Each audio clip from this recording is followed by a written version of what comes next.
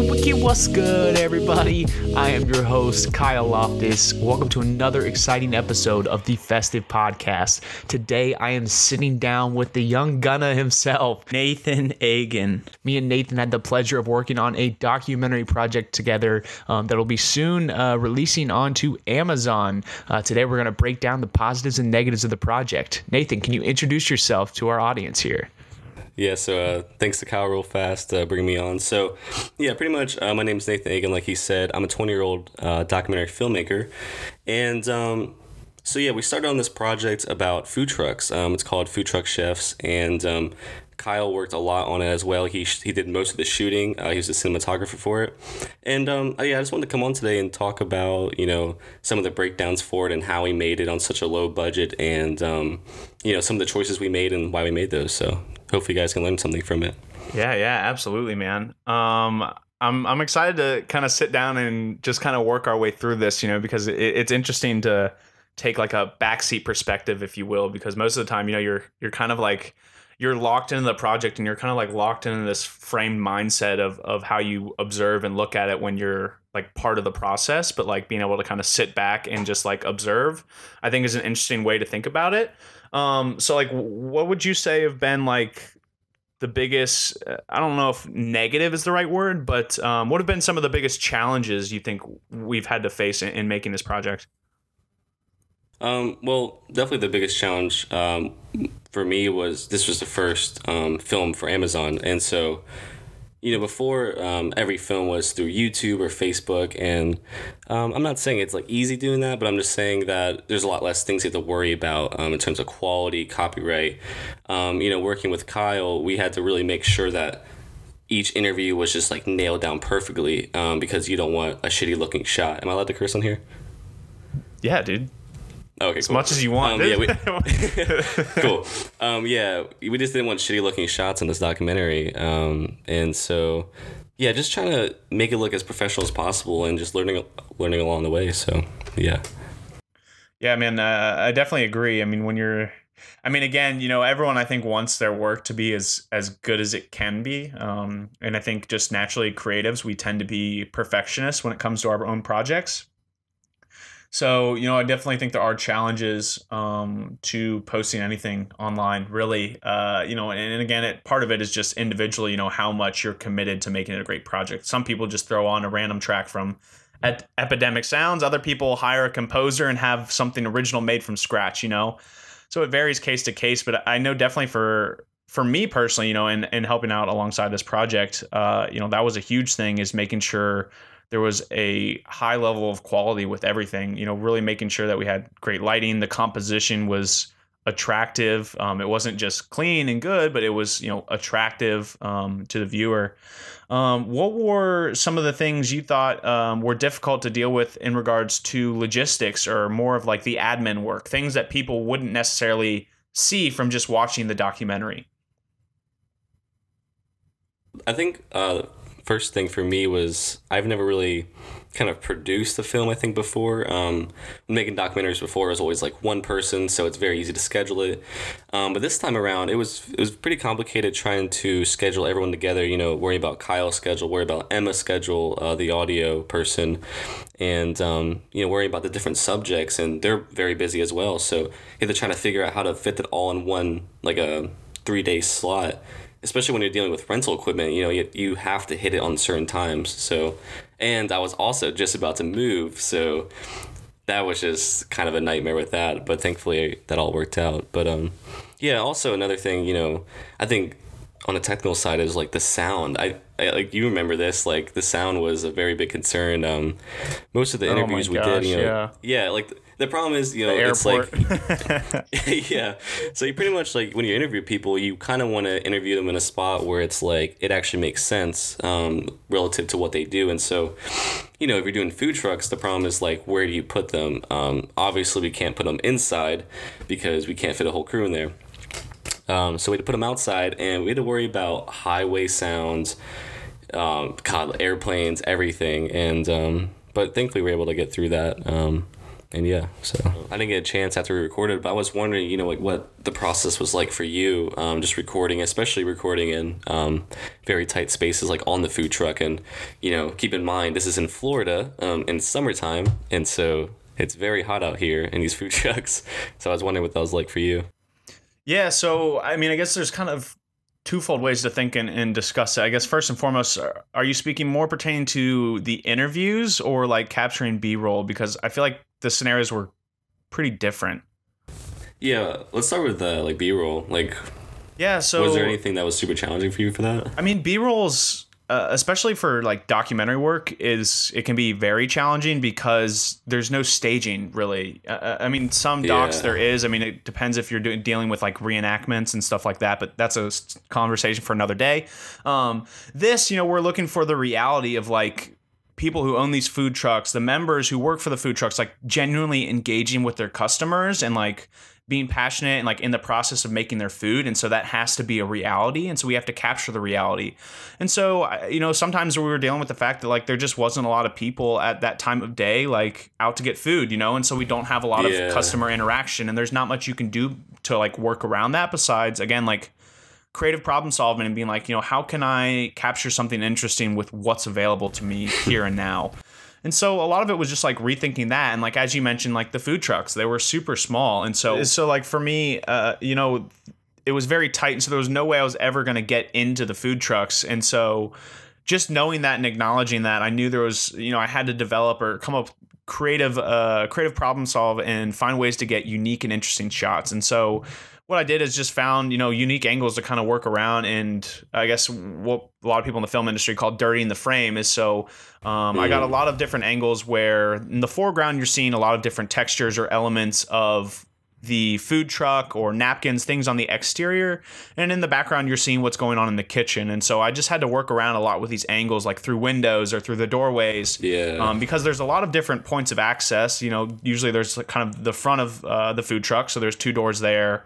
There's the doors in the back, and there's usually at least one window that's open as well. So I had, windows to get in and get shots, but it's really, again, just kind of problem solving and figuring out how to work around there. And so again, I couldn't get in. And so pretty much I stuck to a 70 to 200 lens the entire time. And so that way I was outside the food truck, but I was still able to get like really, really tight, close macro shots of the food as well as like wider shots. So I was really able to cover the full spectrum of, the shots we were looking for without, interrupting their process of making the food, interfering at all, contaminating the food, yeah, that's the hardest part.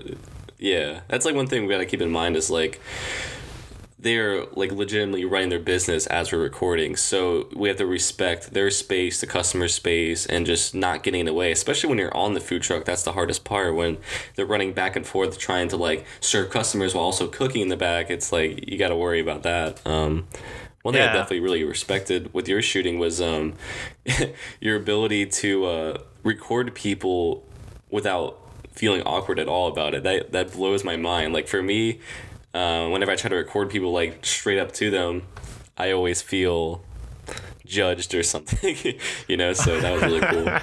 100%, dude. I mean, that's still like there in the back of my mind. I think it's just, but you just didn't give a fuck. Like you were just getting those amazing shots. I just care. Damn, what a legend. I care so much about the shot, man. I think a lot of it actually came from my experience working with the Orlando Magic.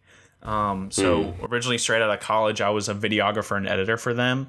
And not that the Magic are like some crazy special team, but all, pretty much every team from the NBA eventually kind of comes in there. So like, we had when LeBron was still with Cleveland, LeBron came in, and we had obviously everyone from Miami Heat. We had the Golden State Warriors. So we had all these huge athletes come in, and a lot of times there's these press conferences, and sometimes they'll do kind of these like different little warm up and showcase events, as well as they do that stuff with players for the Magic. And so when stuff like that happens, like there's not a lot of room for media to get the shot. So like you have to force your way in there to like get the shot. And like it's the same thing with like dealing with the people, is like like it's like for me when I was when I was there, I was like kind of like I was literally like fighting for my job in a sense, you know. So I think that Yeah, kind of yeah, just yeah. like trained me a little bit to where nowadays like it just doesn't even bother me. It's just kind of like second nature. I'm like, yeah, like I'm getting my shot. Like, sorry, like get out of my way. This is happening. Have you ever done like concert videography before? I've done a little bit, not a ton. Hmm. Yeah, I mean that's something I've always been interested in doing, but it's like Yeah, a you'd be good hard at that. it's a hard thing for me though because music is such a big influence in my life, and music matters to me so much. Like I wouldn't want to miss the show, and so for me, like it's such a hard. Yeah. You just like forget why you're there. You're just like watching the side. And all. Yeah, for me, it's like such a hard debate. It's something I've always wanted to get into and do, but I don't want to miss out on the experience. So the way I've always thought about it is I want to do the music videos for all the big artists, and I want to do so well that they just invite me to come backstage and check out their show. That's the goal for me. That would be pretty nice, yeah. Yeah, but recording like stuff like that is a challenge. You know, this is my theory actually. I've been thinking about recently why documentaries have become so, popular all of a sudden. And I think like in an age where CG, like incredible looking CG is just such a normal standard in Hollywood and regular movies that Yeah. I think now people are kind of craving this like authenticity.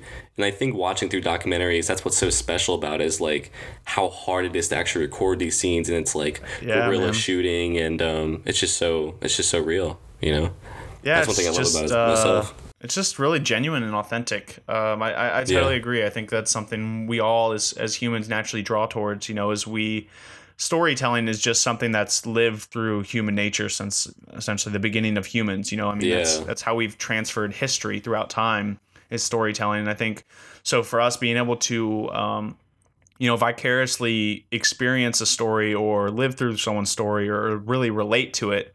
I think we just have such a real genuine interconnection to that. And I think, that's something that really draws us all towards documentaries.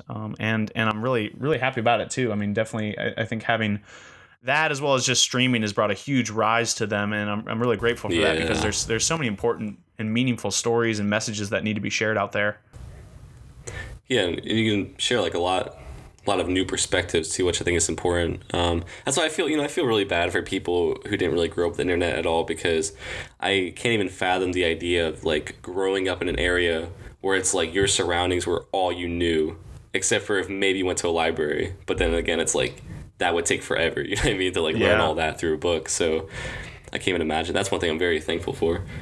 Yeah, man. How did you even get started into filmmaking? Actually, I think I asked you this before, but did you like get inspired through like YouTubers back in the day?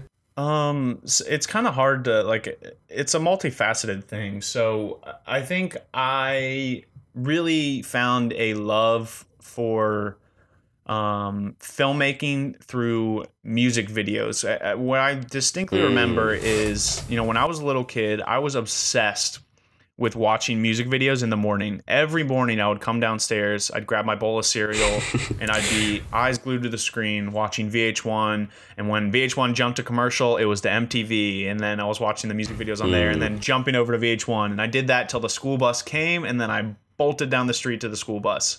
So I've always been extremely, it takes it back to what I was talking about earlier with music. I've always been extremely passionate about music, and if I was capable of being an artist, I think that's what I would be 100%. But it's, it's kind of like, you don't always get what you want, but you get what you need kind of thing. I think I always wanted to be an artist, but really, I think what I need and what I was meant to do is to be a storyteller through the visual format. And been blessed to do so, really. But it was really that, and then I just always loved making videos. So I mean, ever since I was 14 years old, I've been making videos with my friends. We'd steal my dad's video camera at night on the weekends, run down to the basement, and we'd make stupid videos about. I had one character called Blanket Boy, who's a superhero. We did arm wrestling promo videos. We did a lot of comedy parody stuff. We did a comedy parody off of Saw. Just a bunch Oh of no. ridiculous stuff that is in the vault that one day may be shared with Can y'all, we but we'll see. yeah, can we upload some of these? Down the road, I do intend to release them actually, with kind of a bigger, more purpose project, but Yeah, yeah. want to wait till I get a couple more couple more years under my belt. Yeah, that makes sense. So let's talk about when we're discussing about like the importance of doing behind the scenes photos, and I think this is something I've noticed too. We can link this back to entrepreneurship. One thing I've noticed with you and your page is you're always having photos of you during production to promote yourself. Can you talk about like why you do that? Because I think that's a very interesting thing that a lot of people could learn from. Yeah, and so I think for me it's really it's all about, again, like thinking about it from an entrepreneurial standpoint, a business mindset, and think about it in regards to longevity. I'm always thinking and planning in macro, but acting in micro. So day by day, I'm hustling, I'm grinding, I'm accomplishing as much as I can, as much as possible, but I'm planning for things and waiting patiently for things to happen and take place in the long run. And so BTS is something that falls under that. I want to make sure on every single set, every single production I'm a part of, that I'm getting BTS content, because I want to share with people my journey. I want to show them my journey. I think there's two ways you can kind of really draw in an audience. It's either by sharing your success story. So sharing your story of validation, how you succeeded. And so I don't think I'm personally in a position to do that. I'm not a 35-year-old multimillionaire who's worked on these huge value production sets and won Grammys. And so I don't have that success and validated story yet. And so what I'm doing right now is I'm sharing my journey with people. And I think that's an exciting way to get people to kind of join along for the ride and kind of show them what I'm learning along the way. And my plan with that is, again, to be able to show the process, show what I'm doing, how I make things happen, the way I think, the way I act, so people fall in love with not just my work, because, at the end of the day, I think anyone can kind of do video work, but have people fall in love with me for me, my personality, my style, who I am, and what I represent and what I value as a human. I'll say that again. Because I think that's really what it does at the end of the day, is it's allowing people to really get to know me as a genuine person, what I really love about filmmaking, what I'm really passionate about, what I really want to accomplish and do. And again, I think talking about the long run, at the end of the day, I think that people will love that and hopefully join along the journey. And down the road, I can then use that leverage, that audience, this colossal following I've hopefully built, if you will, to be able to leverage towards other businesses, other ventures I take on. So if I launch a new podcast or I launch a clothing line, I can tell my people, hey, check this out. Or if I've got a buddy who starts up a business, I can give them a shout. I'm able to help myself as well as other people out, and just benefit things a lot easier, faster. And yeah, it just does great for business. And for me, again, I just really love the process. And so I love being able to show and showcase and share that with people. Yeah, I think that's something that's like that's definitely neglected a little bit too much in terms of like the creative areas. Like when you were telling me this, the first thing I thought of is when the rapper Logic came out with a book and it became like #1 best-selling like instantly because of his brand. Yep. Obviously people love his music, but they mostly love him for him, and it doesn't matter what he does, it can be successful, and that is a powerful thing. If Drake sure. posted a photo on Instagram today of a brand new T-shirt, he'd probably make I don't even know, $80,000 in sales simply off of people just being like, oh, Drake's wearing it or Drake made it, I'm buying it, And so, yeah, man, it's just about being able to have that level of influence. But with that, obviously comes a lot of responsibility as well. And so I think, part of that is my responsibility is, to use my platform in a beneficial way, socially, emotionally, mentally, to help other people, build them up. If you can reach one, teach one. Yeah, exactly. And then also, by that you build a community where you grow stronger, and teaching others definitely helps you learn it better too. Absolutely, man. I think, yeah. Go ahead. Oh no, I wasn't gonna say anything. Okay, cool. I was gonna kind of jump back into the documentary a little bit. I was curious, I guess, where did this idea originally come from for you? And what was it we forgot to like? talk about that. What was it like? Like developing it. Like help our listeners out here. What if someone's trying to make a documentary, like a feature length, and they want to get on Amazon? Like, it sounds so incredibly overwhelming to like even think of where to begin with that. Help our audience out. Like, how did you get the ball rolling? What were your first couple of steps? What were the actionable steps you took that really got things going for you? Yeah, I'm glad you brought that up, especially when we talked about leverage. So I just turned 20 years old. It was April, and I just released a documentary before then, and I was thinking to myself, you know how it is. Like, you want to make sure that you have a project lined up after the next one, because if you're not working on something as a creative, it kind of eats you alive a bit. You always have to be working on something creative. So I started, So I started thinking about, okay, what do I need to, what should I do next? I didn't really have anything lined up, and so I was kind of looking through, and I always kind of had like interest in food trucks. I always thought, man, those owners have to have some crazy stories, because I just thought to myself, who just gets up one day and just like starts a food truck? And so when kind of developing this idea, the first thing I thought to myself, I actually remember I was just going for a walk, and I was typing in my notes, and I started thinking about, okay, here's this last film I made. It was definitely a huge improvement, but how can I take this and make sure that it's like completely next level to, raise the leverage. And so I thought to myself, okay, I should try to get this on Amazon. I think I'm ready. I want to have, a cinematographer on this so it looks really good. I want to have a sound person. And also I thought to myself, this is an important thing, I think, for filmmaking. When you try to become a director, the biggest issue is like, you need experience, but no one wants to hire a director with no experience. This is like the whole concept for spec work.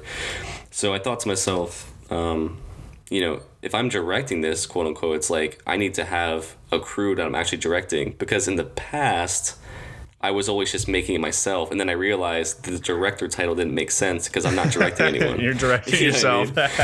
Yeah.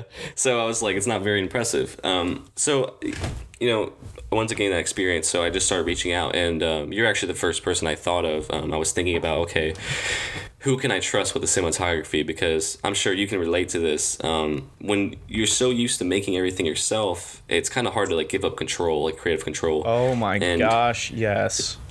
Yeah, and if they're not, like, you want to make sure that they're at least as good as you, but you also want to make sure it's someone better than you. And so I instantly thought of you, and I think this is also a good lesson of like, I became friends with you literally just through reaching out on Instagram.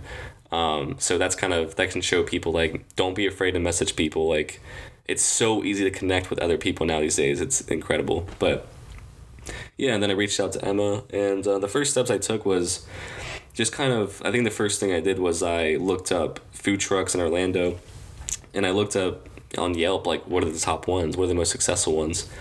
And then I met with a la carte. And so it sounds, the way you made it, the way you said it there, it sounded like that's something you don't often do, is like reach out to people through social media. Is that true? Oh, like myself included? Yes. Yeah, I mean, I try to these days, a little bit more, but yeah, it's something I don't do a lot. That's something I'm trying to get better, is like can you talk a little bit, because like, I think it's important to talk about that briefly, not just in regards to the film, but like overall, just like entrepreneurship, as well as just like life success. Like, I know for me personally, relationships are fucking everything. Like, I don't get any business from SEO. I barely get like any, don't get anything from just being a Google listing. I get some business here and there from running ads, but literally like probably 90% of my work comes from word of mouth. Like, just people hearing about me through someone else, or like a friend showing another person like a video of mine.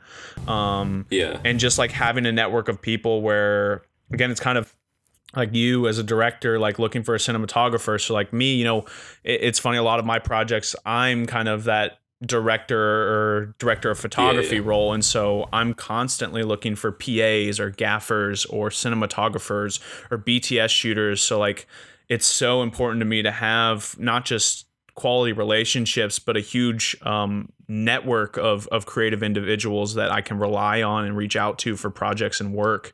What has been maybe a reason why you could talk a little bit why you've been in the past like hesitant to reach out, why you decided to maybe change that up a bit, and what are some of the benefits you've seen as a result of it? Yeah, so like you said, I've come to realize like yeah, relationships are a huge part of it. Mostly for me, it just comes from like my introverted nature. Sure, yeah.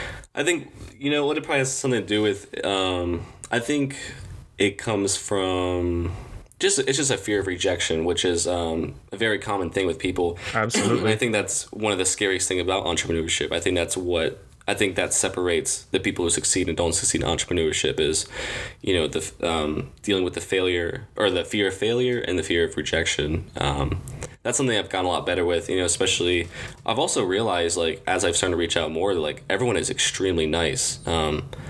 If you reach out to people and not asking for something, like you want to be like, man, like your work is really good, or like, what you did here inspired me is, just something like just talk like a normal human being, don't try to ask, Yes. ask for something. That's like the huge trick. I'm sure you get messages all the time like, oh man, can you repost this for me? Or like, can I be under, it's like, yeah, you gotta make an actual relationship. And one thing I've also noticed, I went to film school, and one thing they jam down your throat is like networking, which is true. But I think there's also some value in figuring out like what a real connection is, not just like, hey, here's my business card. Oh, here's my business card, and you guys never talk Yes. ever. You know Oh what I my mean? gosh. It's yeah. Yeah, I'm So glad. it's like I'm glad you bring that up because that really is so true. There is such a genuine difference between like just like exchanging contact information or something, or like really like making and putting forth the effort to like have a genuine relationship and Exactly. connection with someone. Talk about the process of making sure this is a legal and original production. Like what's it been like in regards to acquiring music, looking in regards to using sound effects, video Yeah. effects, like the whole post-production process, and making sure that you have and own all the rights to everything and can legally use everything. How have you kind of gone about that in regards to seeking out and finding composers to make music, or finding your music library and the sound effects? Where have you found the stuff? How have you reserved it? How have you cleared it out with Amazon? Like, help our audience out here. How do you go about the post-production process on a documentary? Yeah. So, thankfully with music, we had my friend Craig. I think it's pronounced Cryro Music. He's an incredible composer, which helped a lot on this, that we worked with before. So going back to relationships, that was a huge thing. And then, with Amazon, it's like, yeah, you have to worry about copyright issues. So we made sure to like really only use like royalty-free sound effects, but making sure that they're licensed properly, not just royalty free. I think a lot of people get that mixed up. Just because it's royalty free doesn't mean you can actually use it for free. So we had to worry about that. And yeah, it was a trying to, and we also had to worry about writing captions for the film, like closed captioning. That was a huge like. That's never happened to me before, and all these making a trailer for the first time. So I think the biggest lesson, I guess to wrap this all up, that I learned from this project was the importance of taking every step, even the smallest ones, and doing it like as well as possible, like making sure every detail is right, because you want people, this is when someone sees your work for the first time or sees your business or something, like you want to make sure you leave the best impression possible, and they're going to remember you for those little details. And the best thing, let me start over. The best thing about that is that that really pushed me to become a lot better. Starting this project, I knew I wasn't good enough to do this. That's why I threw myself in there to force myself to grow. So it made me study film. Like one series I studied a lot when making this was Chef's Table on Netflix. You'll see a lot of inspiration from that. And so just studying that constantly and working on making sure, like you said, the shots are right and make sure the music fits. All that came from just this external pressure, and I think that's something a lot of people could hopefully use. And if you're scared about starting a business or starting some new venture, just remember, like, it doesn't matter if you're not ready for it now. You just have to throw yourself in there, and then you'll grow and fit and make sure that you can achieve that. So don't be afraid. I mean, yeah. What's the worst thing that happens? You're gonna be exactly where you were today. Exactly. One thing I love about Gary Vee, one thing that Gary Vee says is, like, you can always get a shit job later. They're not going anywhere. Don't even get me started on V. I could talk about Gary Vee all day. Yeah, I'm so brainwashed. It's ridiculous. It's just Have you read his most recent book? I think it's like Crushing It. I've read Crush It. But if he made, it's like the sequel to that. Yeah, if he, I don't think I've read the sequel yet, but I might have to pick it up. But like, it's weird because Gary is such a contradiction. He's turned me into a contradiction. So like he talks so much about like do, and so like that's what I want to do is just do. Yeah. But at the same time, it's like, oh, but I want to pick up this book to like further my education and stuff. But at the same time, like. He's like, I don't know. It's all about the balancing act is what I really think it is. But I'm a firm believer in I guess what he's really talking about, and it takes it back to what you mentioned. Is like stop talking about it, stop watching videos, and learning how to make a documentary, and like go make a documentary. Like that's how you're really gonna learn. And I mean that's with like I think almost anything in life. I know for me as a filmmaker, yes, I went to school for screenwriting and producing, but they pretty much never put our hands on a camera, and pretty much never really had us editing. We just watched PowerPoints and got lectured on the art of editing. These are the 7 most common types of editing. These are the general cuts they use, a J cut, here's an L cut, etc. And so it was really just being talked at and never really self-applying, and it was through the self-application that I really learned everything and found my love and passion and my niche within the area. Do you think you found your niche within filmmaking? Are you still trying to find it? Like, what has this documentary taught you about yourself? That's a great question. I think this documentary has definitely forced me to question that, and I wouldn't say I found an exact niche yet, but I think for me, this documentary showed me the importance of creating a story that really actually makes impact and like inspires. One of my biggest pet peeves with documentaries is when it just becomes a film about complaining about something or something super negative. Like, I think it's totally fine to make something about a negative topic as long as you package it and wrap it up in a way where it's like there's hope and there's something good to come out of it. One thing I love that, for example, Jordan Peterson talks about is the importance of inspiring the individual, not trying to just make a statement. And if you can inspire just one individual to make change, and imagine if you do that with a bunch of people, then you can actually make huge change. It just takes like one person at a time. So I think for me, that's what I'm focusing on so far, is just trying to put positivity out there, but not in a corny way, Yeah, man. It's interesting because I think deep down at the end of the day, I think all of us as humans naturally, like, we kind of want the same things. Like, I think we all want to have like a lasting legacy. We want to have a support system. We want to have a great group of friends. We want to be loved. We want to love others. All these different kind of elements, macro sense again, like we all want to have a huge impact and inspire the world, but we all like don't take the proper steps to really change the world. I guess like how to rephrase it, better rephrase it is like, we all want to change the world, but like we all skip the opportunity. Change ourselves. We skip the opportunity to do the good little things because we're so focused on trying to do the amazing, great things. And so I think something that I've tried to like refocus on this year, especially, is like, obviously, like, yes, I want to have a huge platform. Like, I want to have millions of people that I can speak to and inspire every day. But like, I also need to make sure I'm taking the opportunity to inspire the people I have the opportunity to, engage with and inspire today, so like I have a Yeah. platform now. My platform might not be huge right now.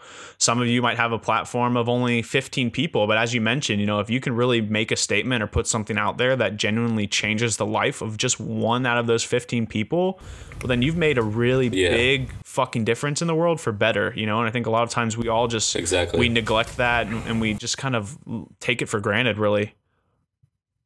Actually, one thing I do want to say real fast, when you talk about, kind of niche stuff, the biggest thing I think I learned in terms of marketing in this film was the idea of really hammering down niche marketing. I mean, this is something like that's always kind of been said, but I finally started to understand it. So with this project, the main focus was usually when I'm making films, I'm like trying to think, oh man, is everyone gonna like this? And I kind of just took the idea in my head and I, kind of just thought, okay, here's this food truck audience, these people who love food trucks. I'm just gonna focus on hitting their needs and kind of, yeah, just focusing on their market. Like, I don't care what anyone else thinks. It's just about these people. And so what I did early on was I went to the subreddit for food trucks and I just asked them directly, straight to the audience. I asked them, like, what would you guys like to see in a food truck documentary? And so I took their ideas down and kind of use that to formulate the film. And so what I hope to see is that I hope to see that this film kind of starts a conversation within the community, and then everyone in the community goes go see it, and then hopefully when that happens, it will build up, sort of the algorithm for Amazon based off ratings, views, watch time, all this stuff, and hopefully then reach a little bit broader audience. But like you said, like you got to start a little bit smaller and actually try to make the impact first. And yeah, so.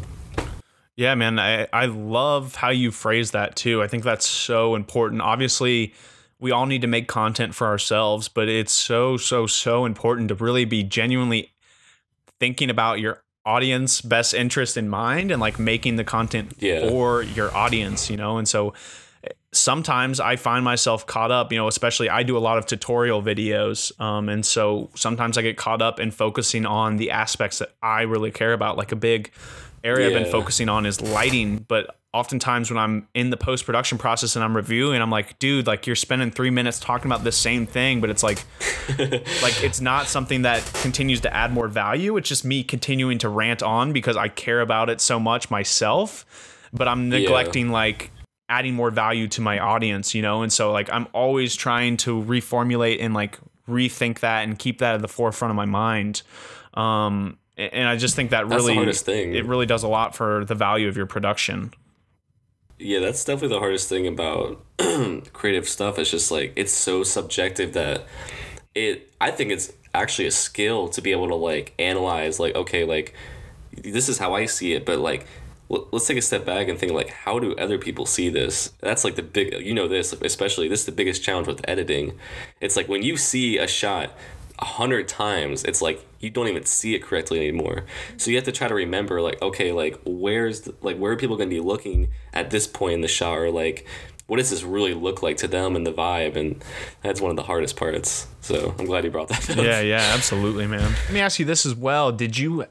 Was the story, so after you finished the interview process, I know I wasn't there for all of the interviews, did you feel like the story was made, like the story was already there for you? Because I know that's a big difference with docs too, is sometimes the story's made before you get to post-production. Like you essentially know how it's going to flow, like the main character is going to guide it, like what it's really focused around. Other times you think you have a story for a doc, then you start shooting it and you realize the story's going to change entirely, and then you get to post-production and you don't even know where to begin, So like, where were you at in regards to the story? Did you have to develop it in post, and like, how did you go about doing that? Yeah, I'm so glad you brought that up because this is something I wanted to talk about actually. So the funny thing is, I had, like you said, a totally different vision of like what I wanted to do with the doc originally. And then once I moved to North Carolina, I knew I wanted to do at least one more interview. And when editing, I started realizing like, man, like we hit certain points I really want to do, but I feel like it really lacked the I don't know, like kind of like a takeaway and like a real impact. It had the ingredients to build one up, but it didn't have that final hit. And the funny thing is about documentary filmmaking, and usually you don't get you can't do something like this, but what I was able to do was like, I was like, okay, now that I understand like what I've edited so far, I was able to reach out to the third food truck, and I wrote down everything that I didn't get on the first two interviews, and I like hammered home like on that.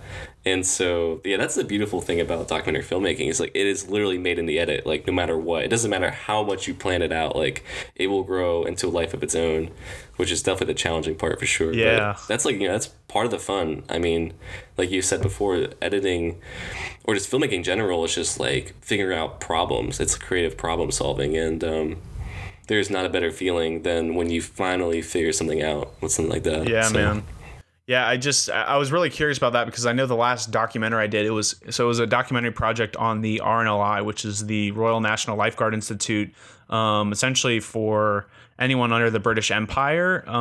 But essentially these people are all like what would be in the US like volunteer firefighters. But for instance, like if there's a crazy storm out off the shores of Ireland and this small sailboat's getting, ripped to shit, like they go out to save that guy's life, like, and risk their own, and like they're not getting paid at all. So like crazy awesome story. That's insane. Yeah, but me and my buddy, like we did all these interviews. We had like 50 minutes plus of content, and like this was all when I was in school still. So I was like studying abroad. And so like we had to transcribe all of it. And then we had to go through and we had to pick like all the phrases and points that they said that we really loved. And like we grabbed those and then we put those in the order. And that's how we made and built out our story. And so that's how I was like originally taught and through school of like building out like an actual feature length documentary story. And so like that was a very, very daunting and challenging task. And somewhat boring, but it really, I hated transcribing it, but man, did it make it so easy and like putting the story together. So I was just really curious, like how that process worked for you and like if you had this story built out or not. Awesome. So glad to hear it. Doc is almost done. Can we get an idea? Can our audience get an idea of a release date? Are we able to share that? Yeah. So I probably shouldn't say it, but I'm going to say it anyway. The film, the trailer is currently out, and you can pretty much watch the film on September 29th. If you guys want to sign up for the newsletter or something to receive updates on it, you can visit that at foodtruckchefsfilm.com. I'm sure Kyle will leave a link for that. And yeah, I'm very excited for it to come out. I think we worked really hard on it, me and Kyle especially. And I'm just very excited to share this with you guys and grow with you. Awesome. Sweet. Yeah, I cannot wait to see the final result and be able to, share it with everyone and hopefully, inspire as well as showcase and share people a little more about the process, difficulties, positives and negatives of running a food truck. Yeah, and also I'll have a kind of like a making of little video. It's not like super detailed, but I made sure to record shots while we're recording this, editing, a little bit of pre-production. So I think that'd be really cool if people want to see that and get inspired. And yeah. Yeah, absolutely. Well, I appreciate you bringing me on. Yeah, thanks for coming on, man. Lastly, where can people find you and your work if they want to check you out? That is a great question. So pretty much you can just find me on Instagram and Facebook and YouTube, actually.